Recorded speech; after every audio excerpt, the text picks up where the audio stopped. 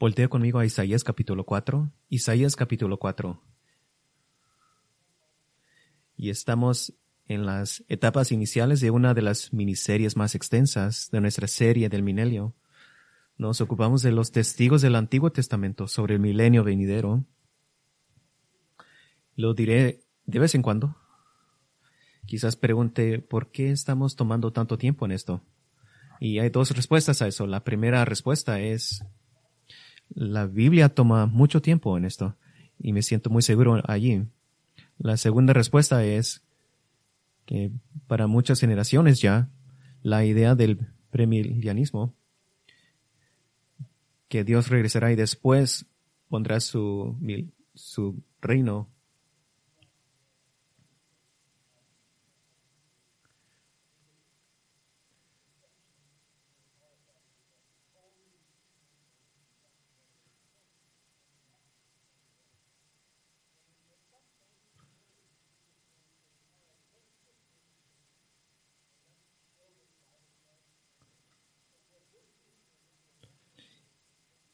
Y lo que estaremos haciendo por varios meses es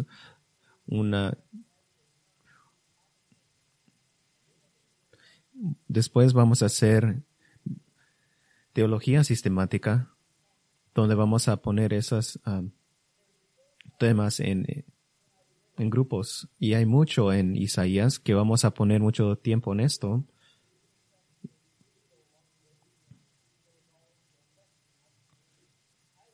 Y naturalmente vamos a cruzar con Israel a lo largo del camino, porque ella está en todo el Antiguo Testamento.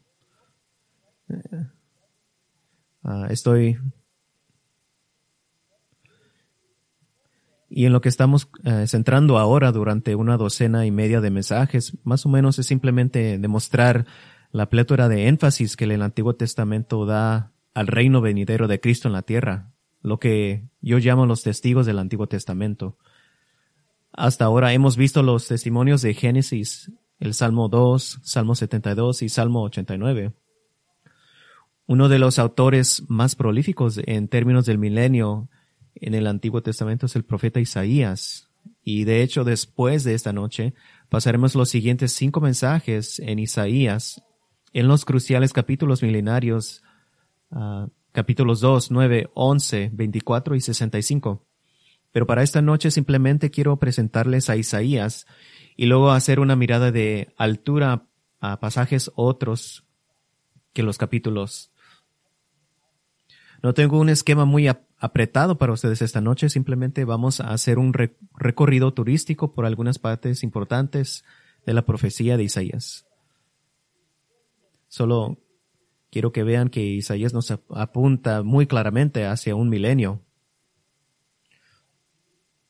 Y lo puedo hacer en 4 versos de que Isaías es premilenario. Pero primero, para hacer cómo debemos entender a Isaías, debo darle una declaración, propósito. Isaías es la crónica de las advertencias. Advertencias al reino septentrional de Israel y al reino meridional de Judá. El juicio viene por su pecado, pero algún día Dios salvará a un remanente y traerá a un rey perfecto para dar la salvación.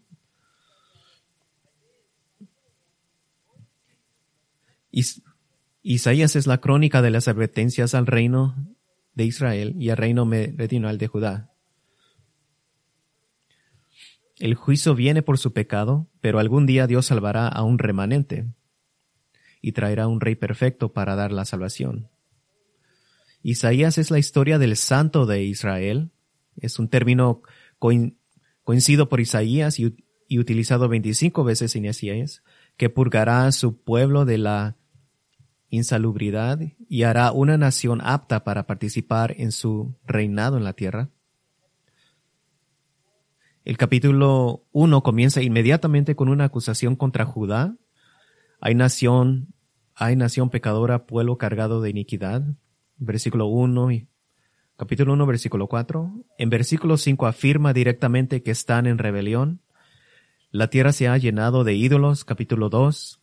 Y Dios retirará ahora su protección, capítulo 5, y permitir que un enemigo extranjero diezmara Judá y Jerusalén, capítulo 6, para cumplir su promesa del pacto de maldecir su desobediencia. Los primeros 17 capítulos de Isaías son principalmente acusaciones detalladas contra Judá, listas de las formas específicas en que se ha rebelado contra Dios. Los capítulos 18 al 31 dan una oportunidad tras otra para arrepentirse, siendo el mensaje básico el devolverse como nación del pecado o ser juzgados como nación. Una y otra vez se da la advertencia, el juicio se acerca.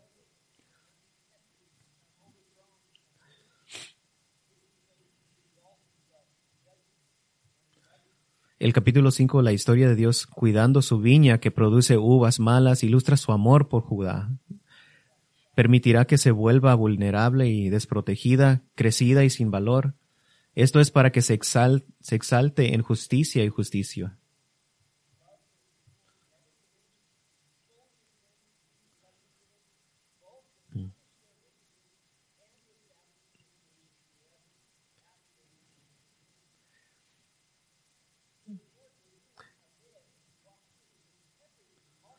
Con este fin, Isaías está salpicado de múltiples referencias a la salvación de Jehová.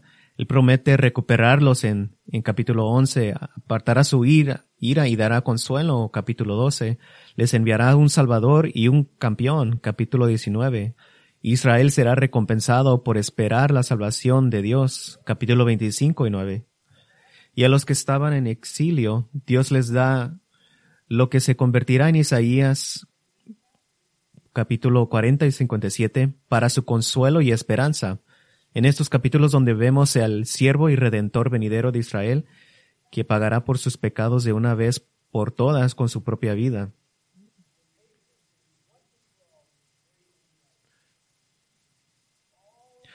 Y todo Isaías está basado en de que Dios hizo una promesa a Abraham. Y Dios va a guardar esa promesa.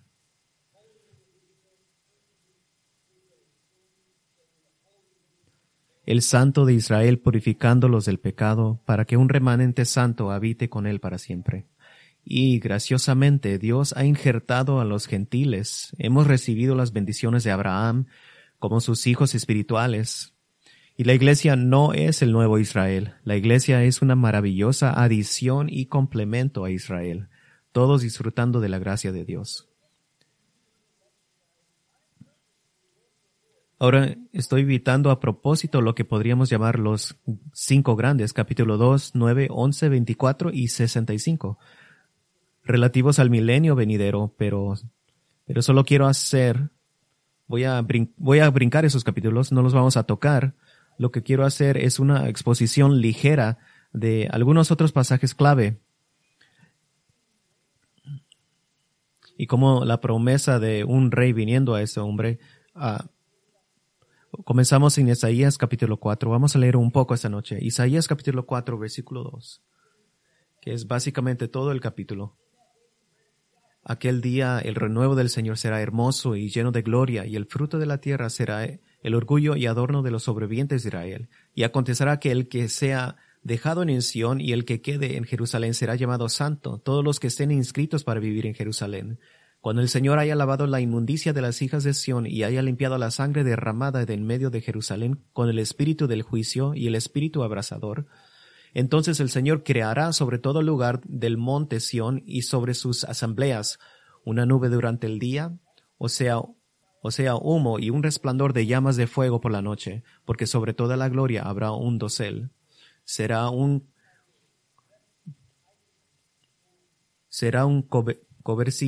cobertizo para dar sombra contra el calor de día y refugio y protección contra la tormenta y la lluvia. Versículo 2. La rama de Jehová será hermosa y gloriosa. Esta rama es la misma rama de Isaías 11:1, la rama visible de Jesucristo. Jeremías 23:5, Isaías 53:2, hablan de la misma rama. La rama sale de la raíz aparentemente muerta de la línea de los reyes davídicos. Significativamente, la rama también se asocia con la construcción del templo de Dios. Zacarías 6:12, entonces le dirás, así dice Jehová de los ejércitos, he aquí un hombre cuyo nombre es Rama, y se ramificará de donde está y edificará el templo de Jehová. Eso nunca ha sucedido.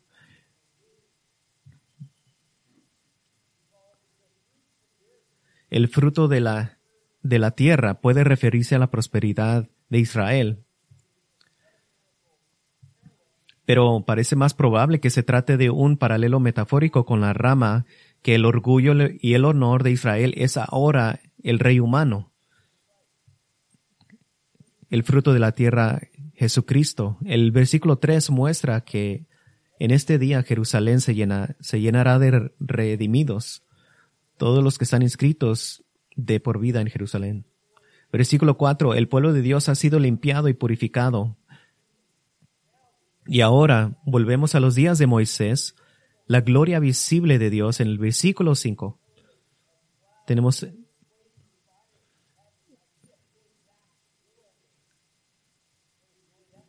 ¿qué gozo será esto?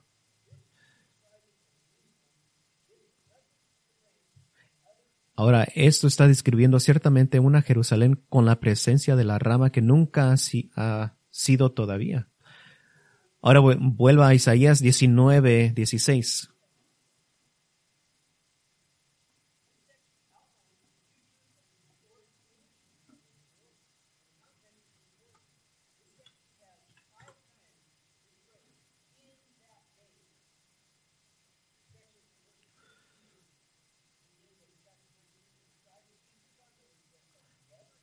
Ahora sección esboza el futuro de los enemigos históricos de Israel. El contexto es importante. Esta sección tiene 5 veces la frase en aquel día, y esta sección del versículo 16 a 26 describe características en la tierra que nunca han ocurrido en la historia y no pueden ocurrir en el estado final sin pecado. Esto muestra un reino entre los dos. En aquel día se refiere al fin de la gran tribulación y al comienzo del reinado milenario de Cristo. Este es un tiempo de transición del juicio a la restauración. Queda una nación de Egipto, pero ahora tiemblan ante el Señor por primera vez en la historia.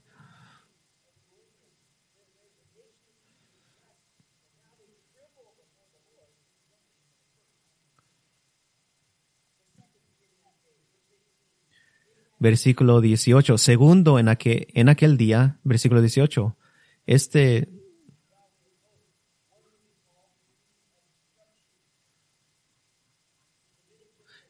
Aquel día habrá un altar al Señor en medio de la tierra de Egipto y un pilar al Señor cerca de su frontera.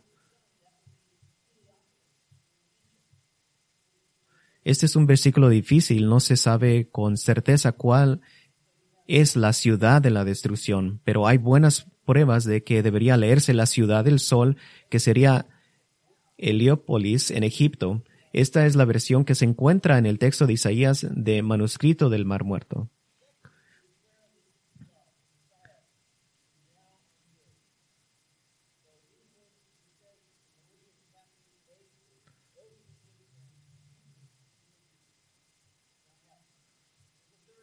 Hay un tercer en aquel día, versículo 19. En aquel día habrá un altar al Señor en medio de la tierra de Egipto y un pilar al Señor cerca de su frontera. Y será por señal y por testimonio al Señor de los ejércitos en la tierra de Egipto, porque clamarán al Señor a causa de sus opresores, y Él les enviará un Salvador y un poderoso, el cual los librará. El Señor se dará a conocer a Egipto, y los egipcios conocerán al Señor en aquel día, adorarán con sacrificios y ofrendas, harán voto al Señor y lo cumplirán. Y el Señor herirá a Egipto, herirá, pero sanará. Y ellos volverán al Señor, y les responderá y los sanará. Versículo 19. Egipto adoraba claramente al único Dios verdadero. Versículo 20. En lugar de ser juez de Egipto como en el pasado, Dios era un protector para ella. Versículo 21. De nuevo, Egipto participará en la adoración del único Dios vivo y verdadero. Algo misterioso en cuanto al sacrificio y la ofrenda, pero podría ser una forma de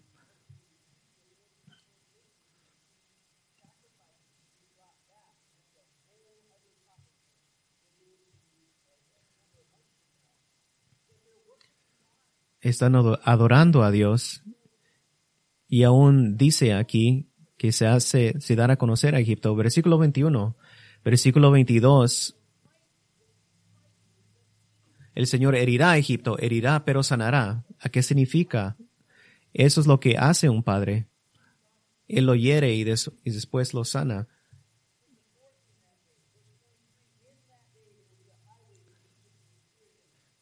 Cuarto, en ese día, es en versículo 23, se representa a estos.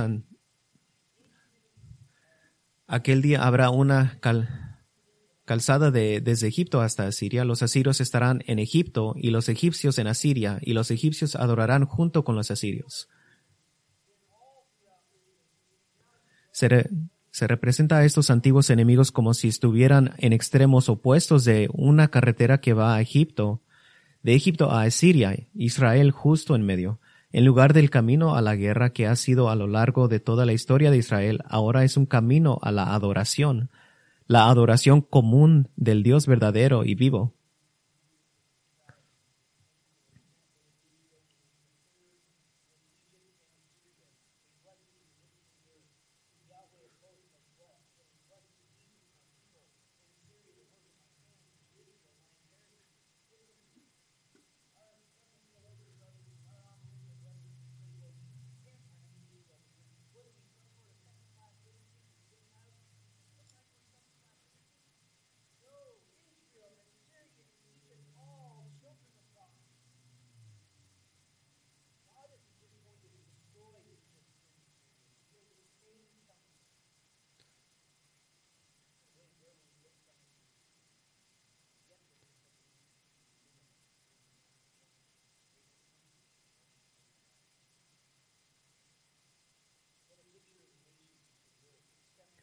Dios no va a destruir simplemente a Egipto y a Siria, va a salvar a un remanente. ¿Y de dónde vendrán algunos de los salvados?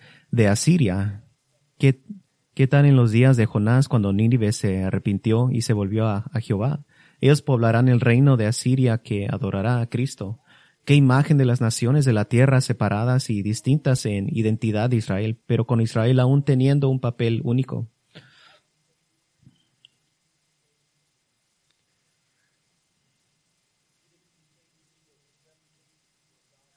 En Isaías las naciones nunca son metafóricas sino reales. No hay razón para que esto sea diferente.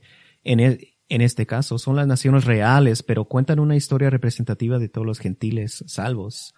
Ni se puede decir que Israel solo representa al pueblo de Dios en términos generales, porque Dios hace una distinción entre el pueblo de Dios, que no es Israel, y el pueblo de Dios, que es Israel.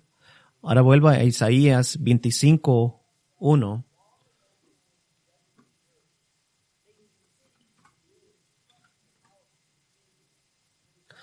Los versículos 1 y 2 describen un juicio largamente planeado sobre la tierra, convirtiendo ciudades en ruinas y aplastando palacios de reyes.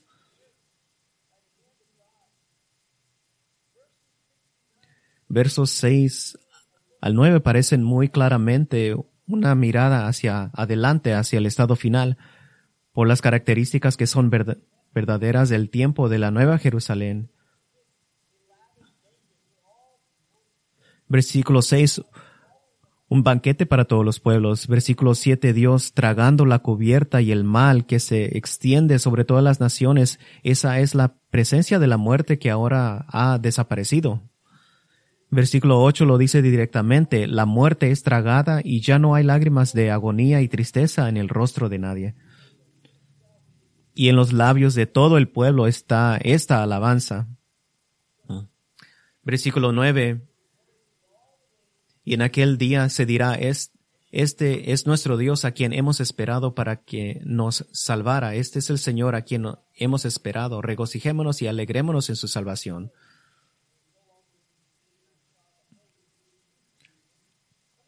Apocalipsis 21, 1-4. Entonces vi un cielo nuevo y una tierra nueva, porque el primer cielo y la primera tierra pasaron y ya no hay mar.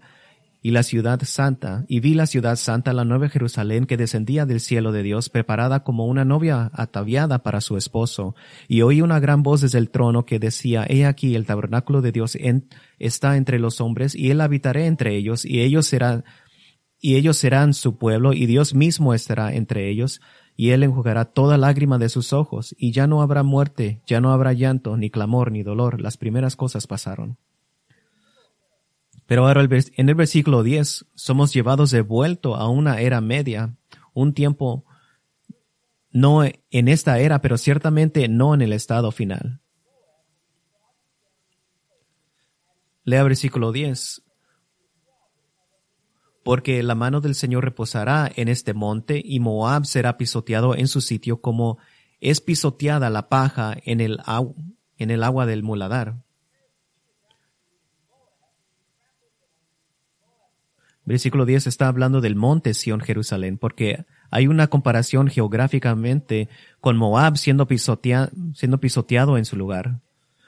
Moab estaba justo al otro lado del río Jordán, al este, cerca de Israel, y Moab estaba emparentando genéticamente con Israel a través de Lot, sobrino de Abraham.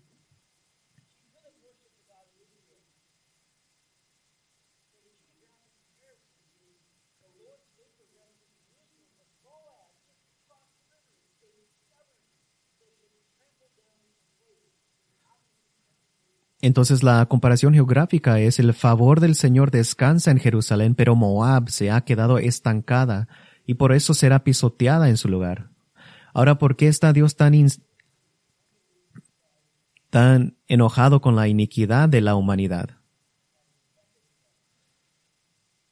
Debido al horrible e increíble orgullo de los hombres. Cuando Dios dice a los hombres que los aplastará en el muladar de su propio pecado, ¿qué hacen? Versículo 11. Y en medio de él Moab extenderá sus manos, como el nadador extiende sus manos para nadar.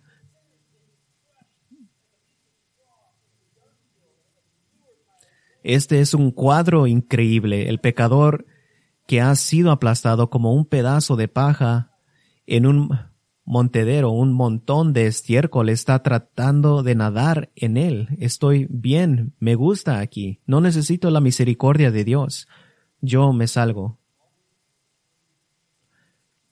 Pero como el que se rebela contra el Señor piensa por un momento que nadará cómodamente en la cloaca de su propio pecado. Versículo 11 y 12. Pero el Señor abatirá su arrogancia y la destreza de sus manos, y derribará las fortalezas inconmovibles de tus murallas. Las humillará y las echará por tierra hasta el polvo.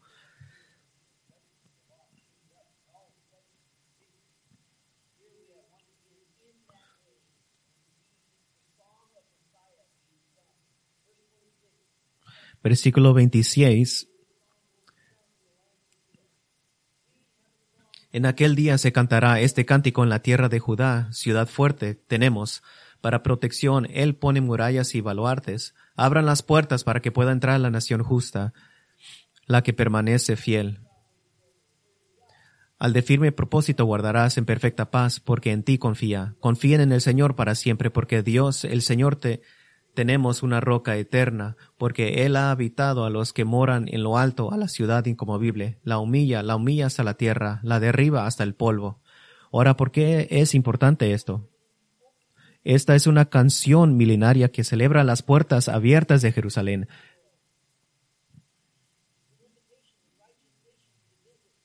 Es una invitación a las naciones justas para que la visiten, la firmeza de ánimo de los justos que confían en Dios. Israel se maravilla de que Dios ha hecho esto. Nosotros tenemos dificultad esperando un año. Imagínense esperando 3,500 años. Versículo 15.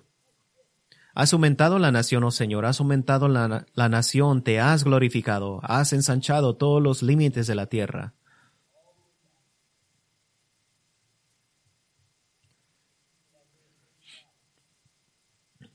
Tienen toda la tierra que Dios les ha dado. Ahora, vea conmigo a Isaías 35. Tenemos una descripción hermosa de Dios estando corporalmente en la tierra.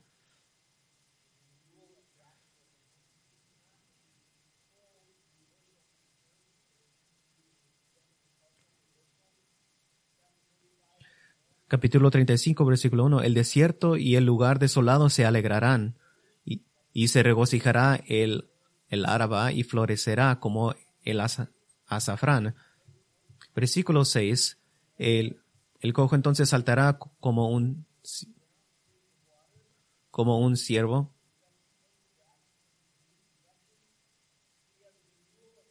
Tenemos la renovación de la tierra actual. También tenemos el fin de la enfermedad y la discapacidad. Versículo 5. Entonces se abrirán los ojos de los ciegos y los oídos de los sordos se despertarán. El cojo entonces saltará como un ciervo y la lengua del mudo gritará de júbilo. ¿Y qué hizo Jesús cuando estaba en la tierra? Él dio un previo pequeño de lo que el reino milenario sería. No enfermedad, no deshabilidades. La renovación de la tierra, el fin de la enfermedad. Ahora esto, seguridad en el viaje. Versículo 8 y 9. Allí habrá una calzada, un camino, y será llamado camino de santidad. El inmundo no viajará por él, sino que será para el que ande en ese camino. Los necios no vagarán por él. Allí no habrá león, ni subirá por él bestia feroz. Estos no se hallarán allí. Sin embargo, por allí andarán los redimidos. La seguridad en el viaje. Ahora la reunión de los elegidos con Dios en Jerusalén. La reunión de los elegidos, versículo 10. Volverán los rescatados del Señor, entrarán en Sión con gritos de júbilo. Voltee a Isaías capítulo 49. Isaías capítulo 49, escuchamos las palabras del venidero Mesías. Y básicamente nos da un bosquejo del plan de redención de Dios. Aquí está el bosquejo básico. La llamada a todos los pueblos para que escuchen. Versículo 1. Escuchen islas y atiendan pueblos lejanos. Escuchen islas y atiendan pueblos lejanos. El Señor me llamó desde el seno materno. Desde las entrañas de mi madre mencionó mi nombre.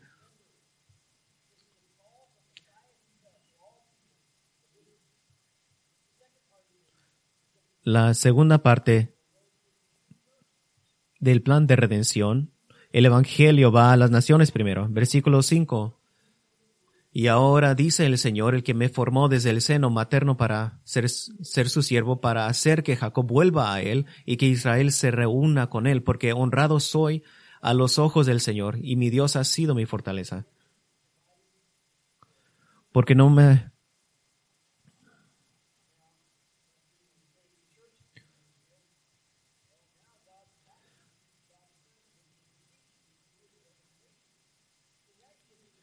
Ahora llegamos a la próxima parte. El Evangelio llega al judío.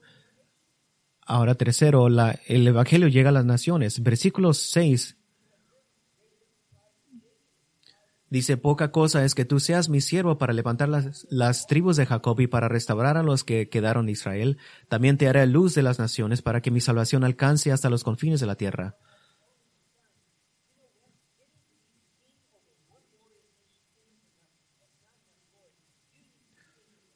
Tú tienes que ser rey sobre todo en la tierra. ¿Qué escribió Pablo?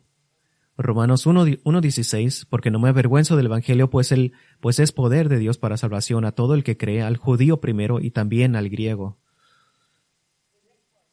La próxima parte es la predicción de la dominación mundial mesiánica. La predicción de la dominación mundial mesiánica, versículo 7. Así dice el Señor, el Redentor de Israel, el santo suyo, al despreciado, al aborrecido de la nación, al siervo de gobernantes, lo verán reyes y se levantarán, príncipes y se postrarán, a causa del Señor que es fiel, del Santo de Israel que te ha escogido. Y ahora tenemos el reencuentro del pueblo de Dios, versículo 8 al 12. El pueblo saliendo de su escondite de las tinieblas, siendo conducido con abundante agua por caminos preparados para el regreso.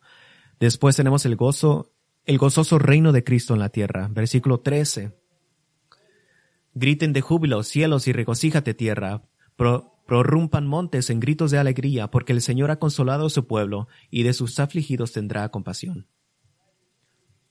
Ahora, cuando originalmente prediqué a través de Isaías 49 hace unos años, ese fue el primero de una serie de 9 partes que llamé el plan de Dios para Israel y las naciones, porque del capítulo 49 al 55 ese sigue siendo el tema subyacente.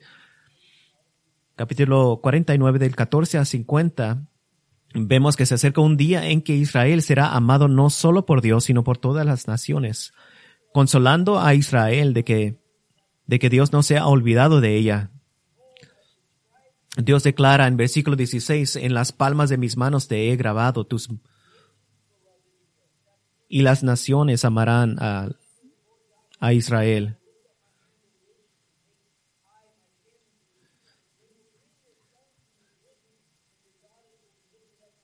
Versículo 22, así dice el Señor Dios, levantaré hacia las naciones mi mano y hacia los pueblos alzaré mi estandarte, traerán a tus hijos en brazos y tus hijas en hombros serán llevados.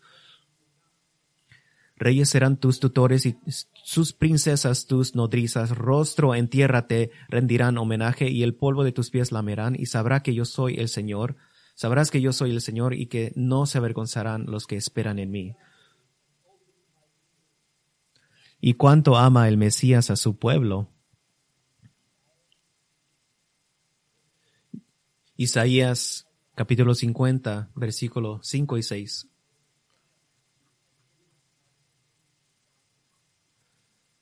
El Señor Dios me ha abierto el oído y no fui desobediente, ni me volví atrás. Ofrecí mi espalda a los que me herían y mis mejillas a los que me arrancaban la barba. No escondí mi rostro de injurias y salivazos.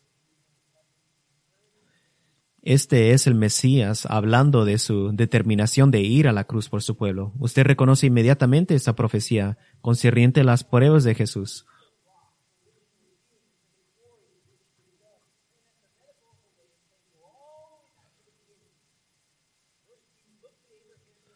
Isaías 51:2, miren a Abraham su padre y a Sara que los dio a luz cuando él era uno solo lo llamé y lo bendije y lo multipliqué. Y luego se adelanta a un tiempo futuro. Versículo 3, ciertamente el Señor consolará a Sión, consolará todos sus lugares desolados, convertirá su desierto en Edén y sus lugares desolados en huerto del Edén. Gozo y alegría se encontrarán en ella, acciones de gracias y voces de alabanza. Versículo 4 y 5 les dice, presten atención, que la justicia vendrá, la rectitud vendrá, y sus promesas y su futuro glorioso y pacífico. En versículo 11, los rescatados del Señor volverán, entrarán en Sión con gritos de júbilo, con alegría eterna sobre sus cabezas, gozo y alegría alcanzarán, y huirán la tristeza y el gemido. Y con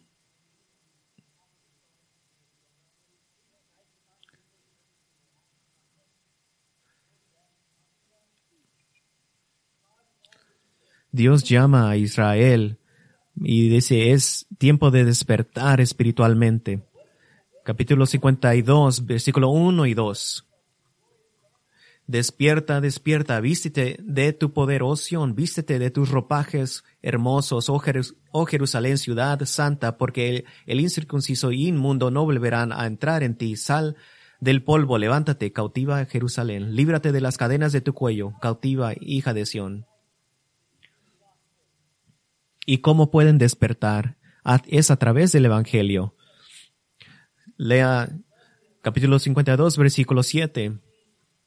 Qué hermosos son sobre los montes los pies del que trae buenas nuevas, del que anuncia la paz, del que trae las buenas nuevas de gozo, del que anuncia la salvación y dice a Sión, tu Dios reina. Y Pablo cita este versículo en Romanos 10:15 para hablar de que el Evangelio va a los judíos a Israel. ¿Y cuál es el mensaje central del Evangelio? ¿Cuál es la característica central? La característica central es la muerte y la resurrección de Cristo. Isaías predice que Israel crucificará a su propio Mesías.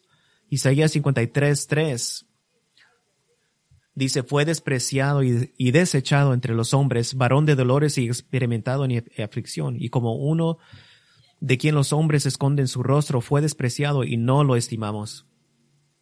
Y sin embargo, mediante la muerte del Mesías, sus pecados podían ser perdonados. Isaías 53:4. Ciertamente Él llevó nuestras enfermedades y cargó nuestros dolores. Con todo nosotros lo tuvimos por azotado, por herido de Dios y afligido.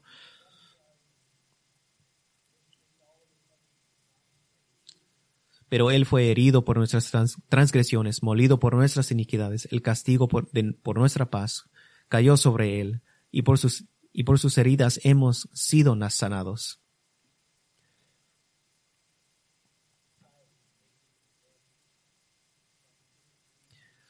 El Mesías resucitará de entre los muertos. Isaías 53:10. Pero quiso el Señor quebrantarlo, sometiéndolo a padecimiento. Cuando Él se entregue a sí mismo como ofrenda de expiación, verá a su descendencia, prolongará sus días. ¿Y cuál será el resultado futuro para Israel y para todos los pueblos? Volvemos inmediatamente al lenguaje del reino. Capítulo 54, versículo 1. Grita de júbilo, oh estéril, la que no ha dado a luz. Prorrumpe en gritos de júbilo y clama en alta voz, la que no ha estado de parto. Porque son más los hijos de la desolada que los hijos de la casada, dice el Señor. Ensancha el lugar de tu tienda, extiende las cortinas de tus moradas, no escatimes, alarga tus cuerdas y refuerza tus estacas, porque te extenderás hacia la derecha y hacia la izquierda. Tu descendencia poseerá a naciones y poblarán ciudades desoladas. Esta es una imagen de la expansión de Dios sobre la tierra. Y ahora Israel vivirá en total seguridad. Capítulo 54, versículo 17. Ninguna arma forjada contra ti prosperará, y condenarás toda lengua que se alce contra ti en juicio. Esta es la herencia de los siervos del Señor, y su justificación procede de mí, declara el Señor. Y ahora, con la creciente anticipación de la venida del reino, el Rey mismo llora con una nueva invitación al pacto. Isaías 55. Todos los sedientos vengan a las aguas, y los que no tengan dinero vengan, compren y coman, vengan, compren vino y leche sin dinero y sin costo alguno. Versículo 3. Inclinen su oído y vengan a mí, escuchen y vivirá su alma, y haré con ustedes un pacto eterno. Versículo 6. Busquen al Señor mientras puede ser hallado, llámenlo entre tanto que está cerca. Abande el impío su camino y el hombre malvado sus pensamientos, y vuélvase al Señor, que tendrá de él compasión, al Dios nuestro. Este es su sermón. Como dice en el Evangelio, vengan a mí todos los que estás cargados y yo les daré descanso.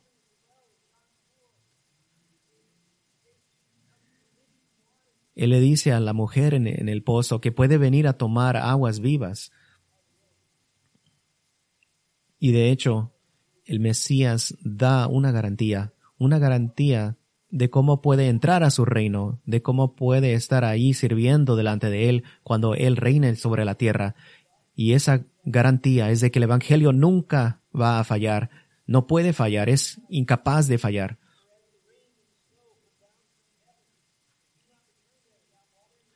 Isaías 55:10, porque como desciende de los cielos la lluvia y la nieve y no vuelven allá, sino que riegan la tierra, haciéndola producir y germinar, dando semilla al sembrador y pan al que come. Así será mi palabra que sale de mi boca, no volverá a mí vacía, sino sin haber realizado lo que deseo y logrado el propósito para el cual la envíe. Y ahora Él emite un vistazo al reino glorioso al que Él está invitando. A esto nos está invitando. Versículo 12. Porque con alegría saldrán y con paz serán conducidos. Los montes y las colinas prorrumpirán en gritos de júbilo delante de ustedes, y todos los árboles del campo aplaudirán. En lugar del espino crecerá el ciprés, y en lugar de la ortiga crecerá el mirto. Y esto será para gloria del Señor, para señal eterna que nunca será borrada.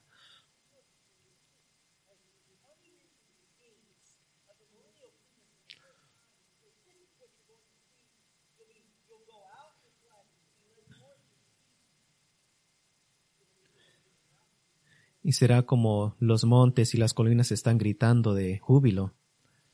La creación librada de la maldición, como Pablo dice en Romanos. Si solamente podríamos brincar hacia allí. Pero primero la humanidad debe ser dividida, debe ser categorizada en aquellos que seguirán al Mesías y aquellos que se negarán.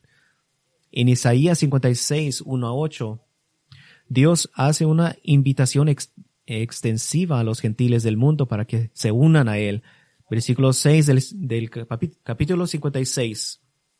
Y a los extranjeros que se unan al Señor para servirle y para amar el nombre del Señor, para ser sus siervos, a todos los que guardan el día de reposo sin profanarlo y se mantienen firmes en mi pacto, yo los traeré a mi santo monte y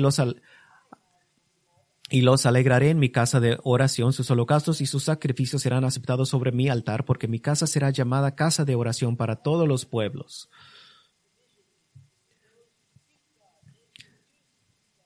En capítulo 56 y todo el capítulo 57 hace esta división entre los que buscan a Dios y los que no en el final del capítulo.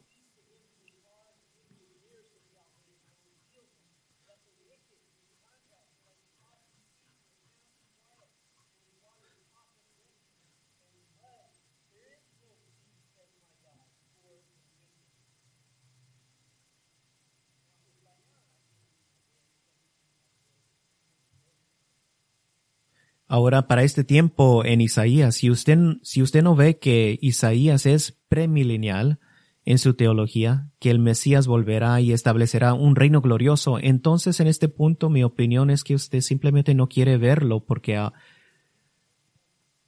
ahora todos ustedes se están convirtiendo en expertos en la teología del futuro de Isaías. Y se lo voy a demostrar. Volvemos a ver Isaías capítulo 60, versículo 1.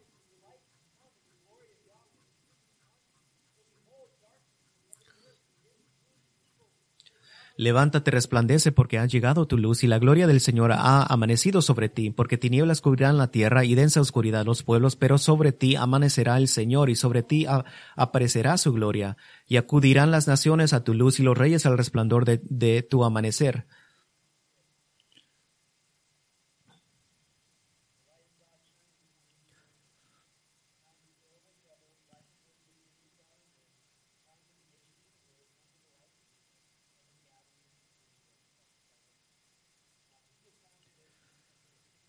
Si tomamos tiempo para ir a través de Isaías 60, veríamos un tema muy familiar,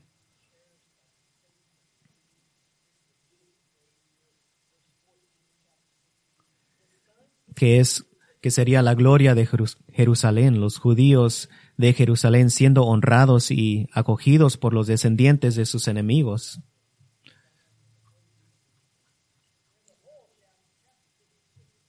Todo el capítulo solo revelando en el poder y la riqueza y el poder y la gloria de Jerusalén. ¿Cuándo ha sucedido eso? Nunca ha ocurrido. Nunca ha ocurrido. Ahora recuerde todo el propósito de Isaías. Isaías es la crónica de las advertencias al reino de Israel, y el juicio viene por su pecado, pero algún día Dios salvará a un remanente y traerá un rey perfecto para dar la salvación. Ahora la atención comienza a acumularse hacia ese tiempo venidero.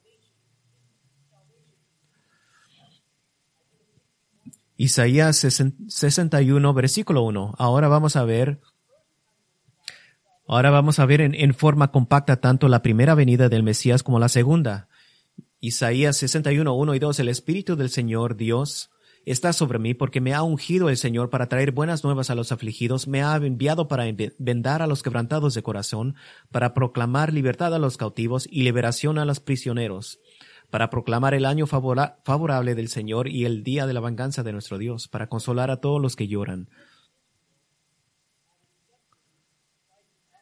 Si Israel hubiera aceptado el ofrecimiento de Cristo de ser su rey, no habría un espacio entre el año favorable de Jehová y el día de venganza de nuestro Dios.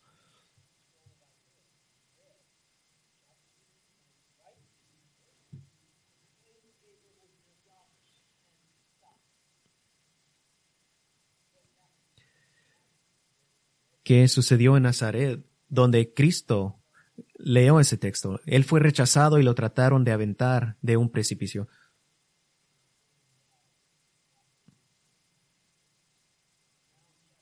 Y ahora en el capítulo 61, después del regreso de Cristo, hay luto y tristeza en Jerusalén, versículo 3. Comienza la reconstrucción de la nación, versículo 4. Las naciones serán sirvientes de Israel, versículo 5 y 6. Y después llegamos al capítulo 62.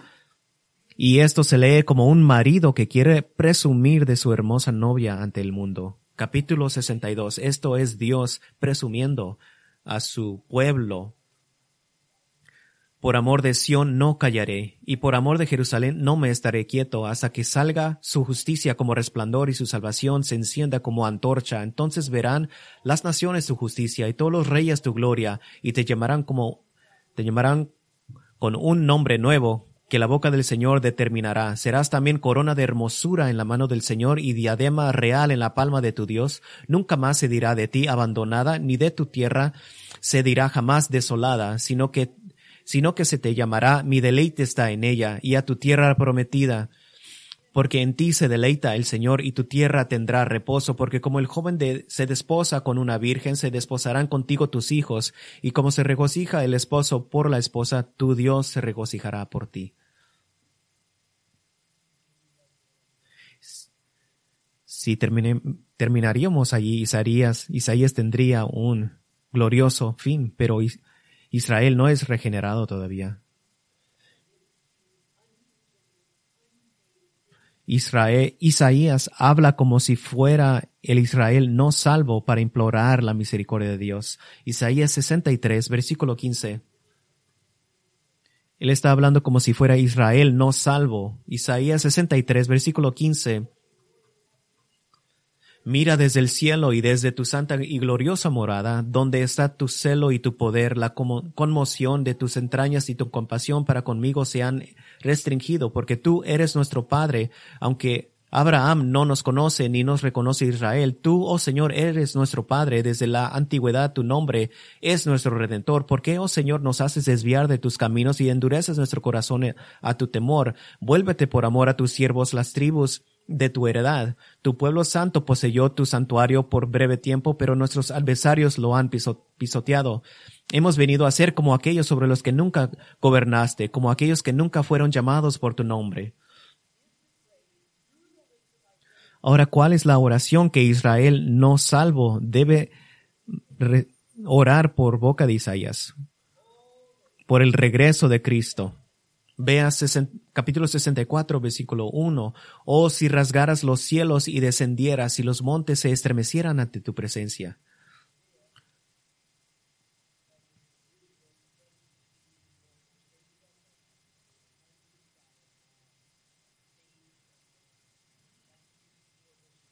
Israel, proféticamente hablando, abandonará la justicia propia y vendrá al Mesías solo por la fe. Es Israel diciendo, nuestras buenas obras no han sido nada. Debemos venir a la salvación y ellos oran por la salvación. Versículo 8. Pero ahora, oh Señor, tú eres nuestro Padre, nosotros el barro y tú nuestro alfarero, obra de tus manos sobre todos nosotros. No te enojes en exceso, oh Señor, ni para siempre te acuerdes de la iniquidad. Mira, te rogamos, todos nosotros somos tu pueblo. Esa es una oración de arrepentimiento.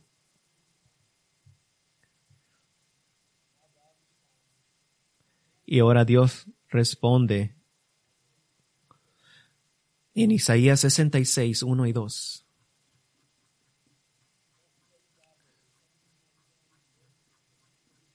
Así dice el Señor, el cielo es mi trono y la tierra es el estrado de mis pies. ¿Dónde pues está la casa de que podrían edificarme? ¿Dónde está el lugar de mi reposo? Todo esto lo hizo mi mano, y así todas estas cosas llegaron a ser, declara el Señor. Pero a este miraré, al que es humilde y contrito de espíritu, y que tiembla ante mi palabra.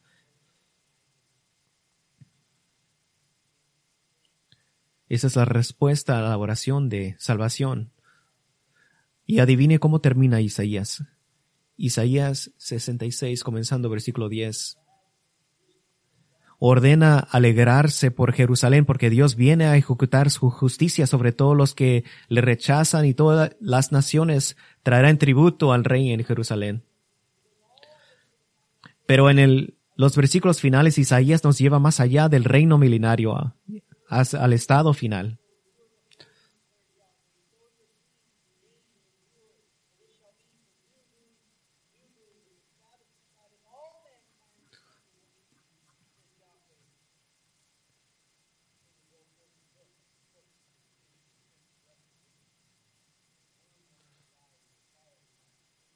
Versículo 22, porque como los cielos nuevos y la tierra nueva que yo hago permanecerán delante de mí, declara el Señor, así permanecerán su descendencia y su nombre.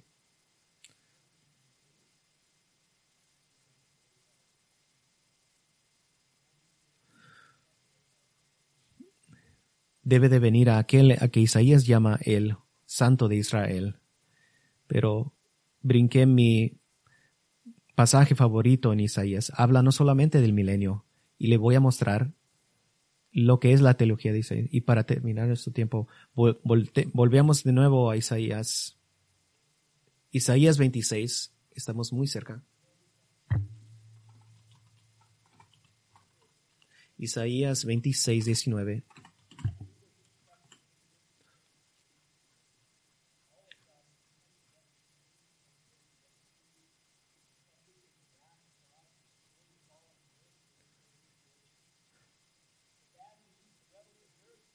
Al final del capítulo 26 se argumenta que el pueblo de Dios puede descansar tranquilamente porque estará protegido de la ira de Dios que va a caer sobre la tierra durante la tribulación.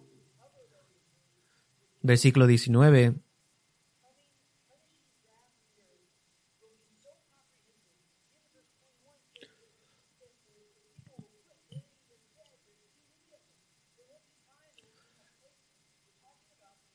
Versículo 21, porque el Señor va a salir de su lugar para castigar la iniquidad de los habitantes de la tierra pondrá de manifiesto su sangre derramada y no ocultará más sus asesinados.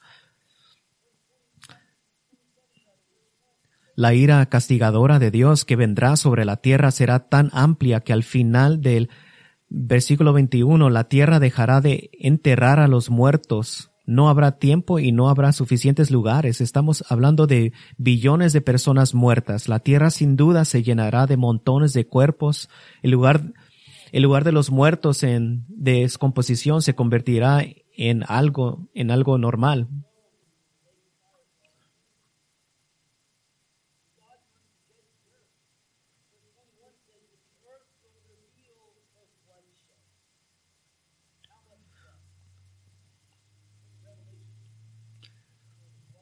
Y en Isaías 27, versículo 1, cuando Dios venga a juzgar la tierra, el versículo 21 dice que la tierra revelará su derramamiento de sangre. ¿Cuánta sangre? El libro de Apocalipsis es uno de los libros más sangrientos de la Biblia, ya que registra la llegada del juicio de Dios sobre la tierra y el egreso de Cristo. Apocalipsis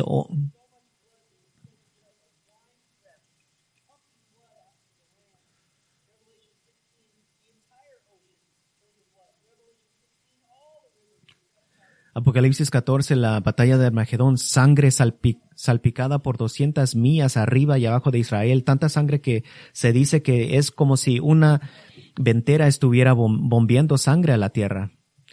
Apocalipsis 16, todo el océano se convirtió en sangre, los ríos y fuentes de agua dulce se convirtieron en sangre. Y Jesucristo mismo en su preparación para regresar en la imagen de Apocalipsis 19 como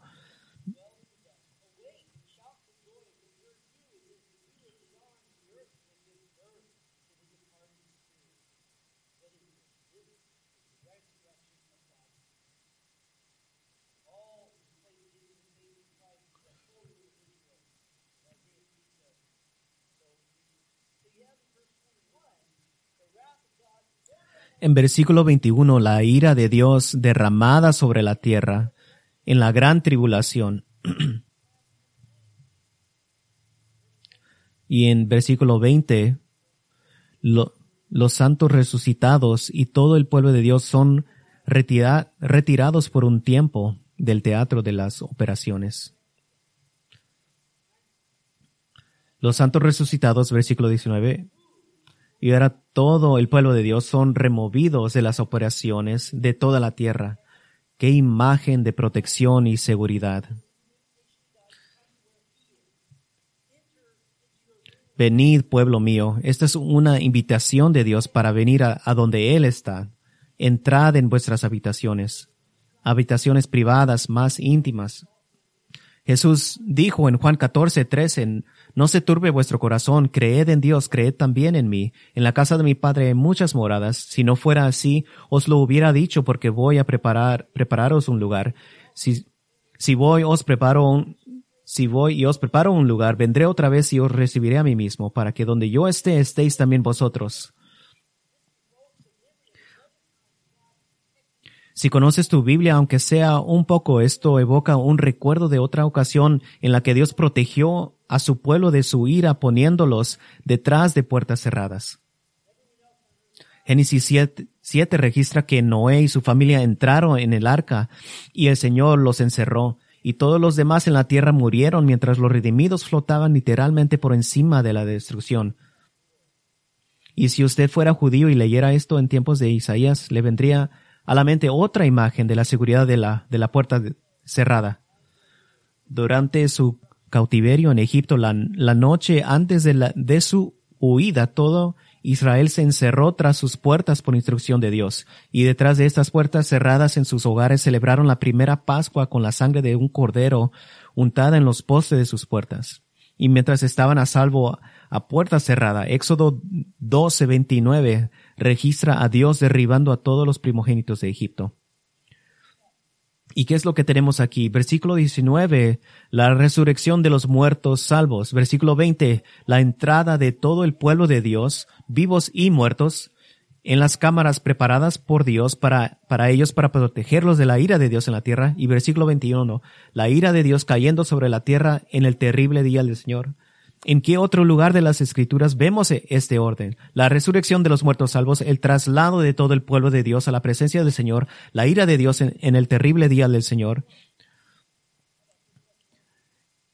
¿Qué tal? Primera de Tesalonicenses, capítulo 4 y 5. Porque el Señor mismo descenderá del cielo con voz de mando, con voz de arcángel y con trompeta de Dios, y los muertos en Cristo resucitarán primero. Entonces nosotros, los que estemos vivos y permanecemos, seremos arrebatados junto con ellos en las nubes para encontrarnos con el Señor, y en el aire así estaremos siempre con el Señor. Primera de Tesalonicenses 5:2.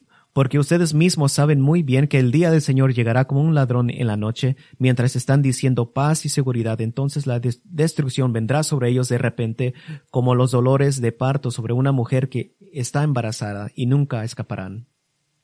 Ahora, ¿por qué seremos librados de esta ira? Primera de Tesalonicenses 5:9, porque Dios no nos ha destinado para la ira, sino para alcanzar la salvación por medio de nuestro Señor Jesucristo. Y ahora en el reino establecido, en el capítulo 27, reitera la paz y la seguridad de nuevo reino en la tierra.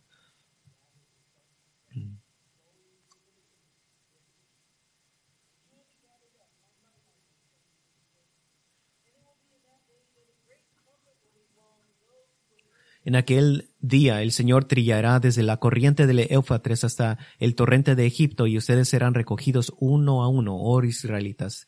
También en aquel día se tocará una gran trompeta, y los que parecían en la tierra de Asiria y los derrotados en la tierra de Egipto vendrán y adorarán al Señor en el monte santo de Jerusalén.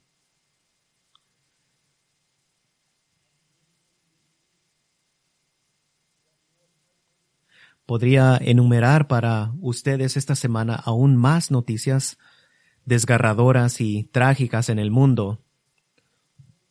Todos las leyeron. La única solución para un mundo que se ha vuelto loco por el pecado y la iniquidad es un reino gobernado por un rey santo, justo y perfecto.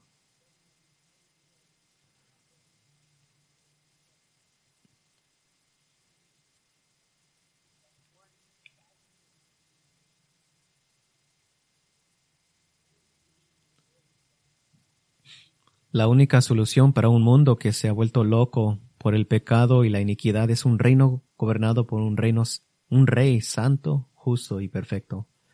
Juan el apóstol, él vivió como en ambos mundos. Vivió en el mundo pecador que le perseguía por su fe en Cristo y vivió al menos momentáneamente a través de la revelación del contenido del libro de Apocalipsis. Él vivió a través de la futura venida de Cristo para ejecutar la justicia y gobernar en rectitud. Nosotros no tenemos opción, tenemos que vivir en este mundo.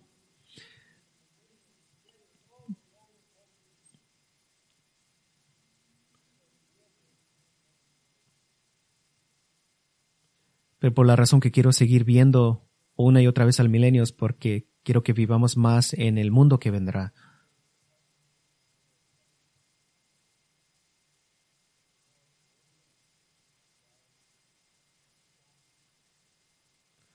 De tal manera que su corazón y su mente estén realmente más allí y aquí. Espero que esto le anime tanto a usted como a mí.